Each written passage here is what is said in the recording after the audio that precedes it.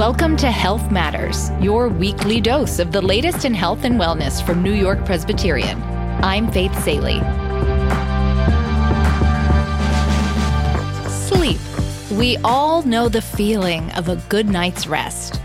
And we've also felt the irritable, groggy feeling when that doesn't happen.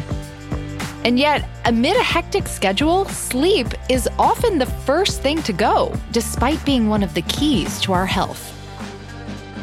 I talked to Dr. Anna Krieger, a sleep medicine expert at New York Presbyterian and Weill Cornell Medicine, to better understand just why sleep is so vital, how to make it a top priority, and to find specific steps we can take each day for a better night's sleep.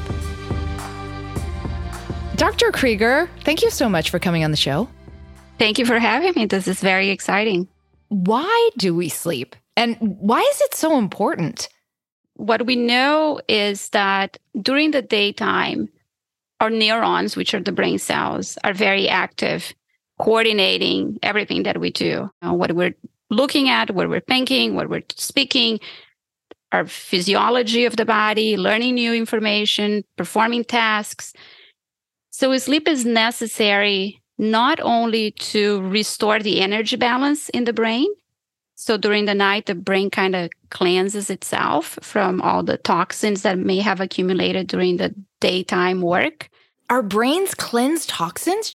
That's fascinating. Exactly. And we have many cleansing processes in our body through breathing, right? We cleanse, we release acid when we breathe out. We don't think about that, but we breathe so we can take in oxygen and we release the acid that our body is producing. The same way the urine produces all the toxins that we're breaking in the liver, it can come out in the urine. So the brain has to not only rebuild the energy, we need to train, we need to be busy during the day, but we need that break, that interruption to allow that self-cleaning process to happen. So when we break sleep, we not only interfere with that self-cleansing process that the brain needs to go through, but we also interfere with several other hormonal functions in our body. And there's mental health aspects, right? I actually feel sad when I don't get enough sleep. First of all, my patience goes out the window, and then I start to feel sad. Absolutely. Mental health is critical. People have a lot of mood instability. People may get more irritable if they don't sleep. And we see that in kids, right? When kids are sleep deprived, oh, yeah, they are able to demonstrate that rather quickly. Have you been in my apartment lately? I have a list I keep on the kitchen counter that at night, there's probably 5 things that I think of. Oh, yeah, I need to do that tomorrow. That was me snapping at my brain. There you go. And I scribble it down on the counter. And as soon as I know that's there, I'll see it in the morning. It helps. I love, and scientifically that has been proven to help. So we do often recommend this worry list, let's say, right? If people have all this rumination at night, they can leave a piece of paper and a pen. Sometimes they even tell, don't even turn on the light. Whatever thought comes into your head, you can write it down as a bullet point. And then the next day you take that list and you take perhaps 15 minutes, let's say around this time of the day, to go through the list and process. One interesting aspect that I notice in a lot of patients is the fact that the day is so busy that they don't have time to mentally decompress. So when they hit the pillow, the mind goes crazy, yes, like all the things yes. that to do, whatever it is, shopping, food, whatever else is part of our life that we couldn't fit in. So if we carve in a little bit of time, just even 10, 15 minutes a day, just to go through that list and reprocess, we start trusting ourselves that we have a dedicated time to organize those thoughts. And then we're able to, when you go to sleep, to then almost bypass that kind of monkey brain situation and then go straight into sleep without feeling that anxiety. I think I know your answer, but I'll just ask it. Are we Americans getting good sleep on the whole?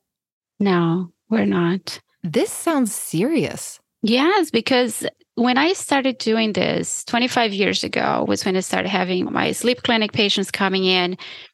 We were treating more straightforward sleep disorders, meaning they develop sleep apnea, they have restless legs for whatever underlying reason. But now I can see that a lot of my patients are younger people. Can you give us a sense of what most American adults' relationship with sleep looks like? Like, how much are they getting? 6 to 7 hours. And if we look back about 40 years ago, they were getting 8 to 9 hours. What things are interfering with our ability to get not only good sleep, but let's start with enough sleep?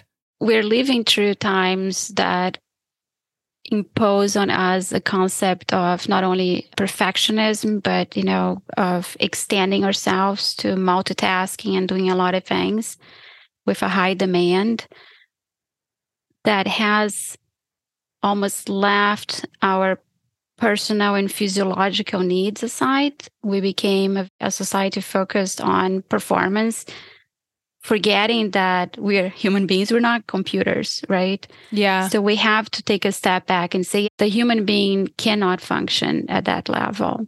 So I think that push for performance and excellence needs to include how we are meant to function, because only by optimizing our personal health, sleep health, and physical health, mental health, we'll be able to then perform at our best. Yeah, it sounds like our societal existence right now is pretty stressful.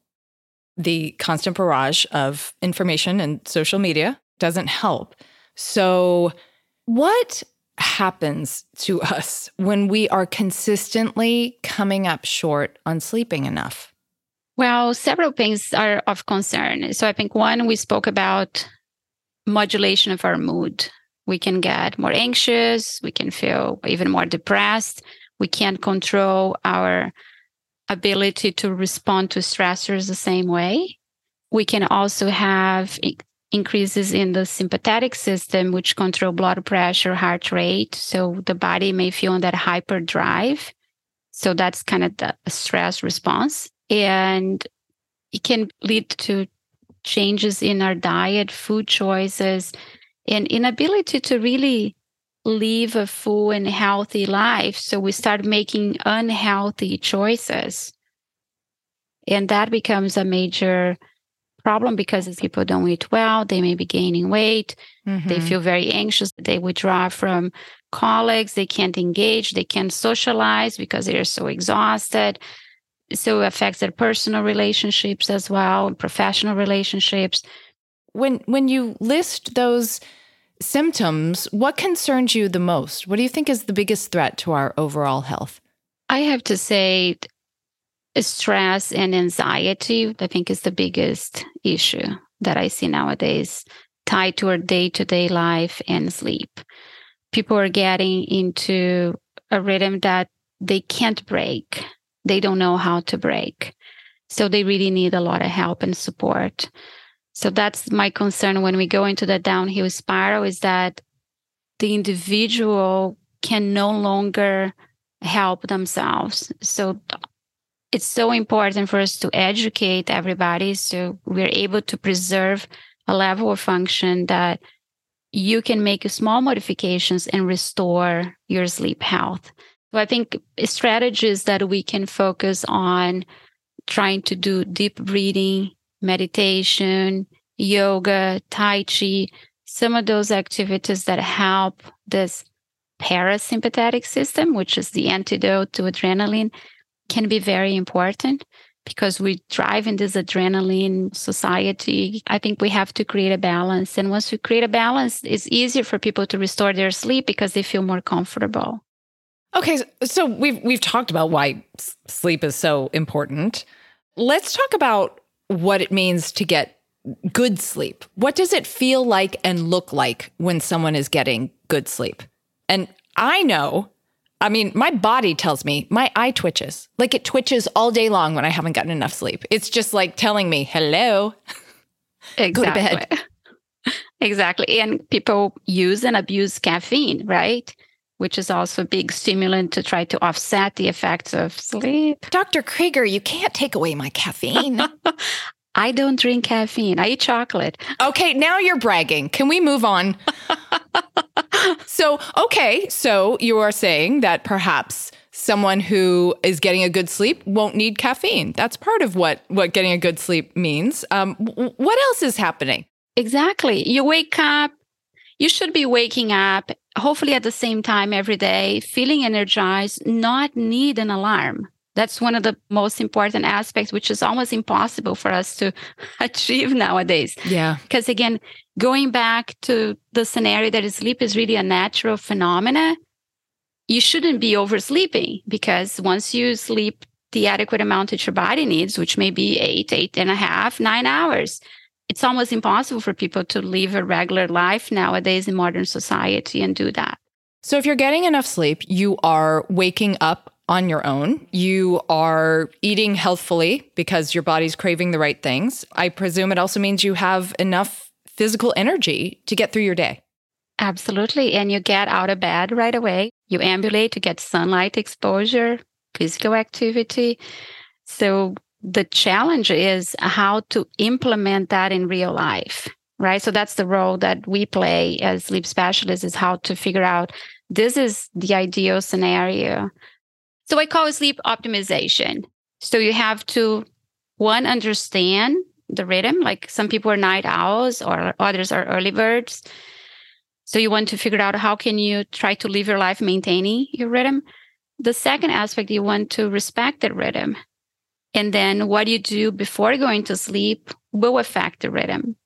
What is your routine that hour and a half, 2 hours before going to sleep? Are you exercising too late? So lowering the room temperature is one of the recommendations. Make sure people have the bedroom cold. Oh, yeah. Which is also varies. The cold could be 71 degrees for somebody and it could be 63 for another person.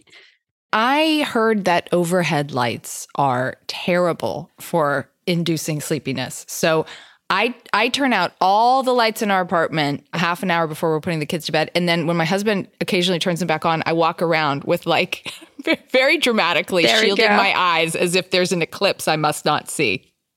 I walk around with blue light blocking glasses. Oh my gosh, you are showing them to me. You Yes. are committed to this. Oh, I have been for at least 10 years, 9:30 at night. You just put them on. You look like you mean business. Exactly. People say, are you going sailing? No, I'm actually going to sleep. So you put on glasses to shield from light and from, is it the kind of light that screens emit as well? Yeah. So what happens is that a lot of the lights that we have been using lately, the lighting in your bathroom or in the kitchen and in your electronics, they focus a lot on that blue light spectrum. And that is where brain cells are very sensitive to. And that can shift our circadian rhythm, which is that your natural rhythm of sleep, to a later time, let's say. So we have to be careful with light exposure, because when we were in nature, we really didn't have any artificial light exposure. So sleep was naturally linked to a process of darkness. So every light that you have at night will affect your sleep. Are there other steps that you can encourage people to take to get good quality sleep? I think people have to look into their environment before going to sleep. And sometimes patients tell me, oh, but my problem is in the middle of the night. I said, yes, but you have to start from a good ground, because if you start well in your sleep, you're going to enhance your quality of sleep. Sometimes people try to spend too much time in bed, or during the weekends, they try to compensate. So they oversleep or they wake up late, and that will lead to a problem, a difficulty falling asleep on Sunday night, let's say. So trying to figure out how to focus on the timing of sleep, where is prioritizing sleep, make sure that your sleep is part of your schedule. Dr. Krieger, thank you for sharing all this with us. You're welcome. This was a pleasure.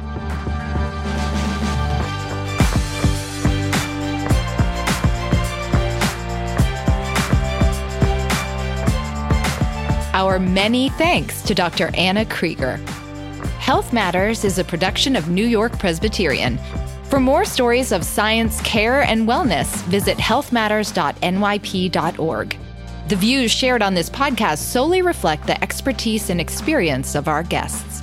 New York Presbyterian is here to help you stay amazing at every stage of your life.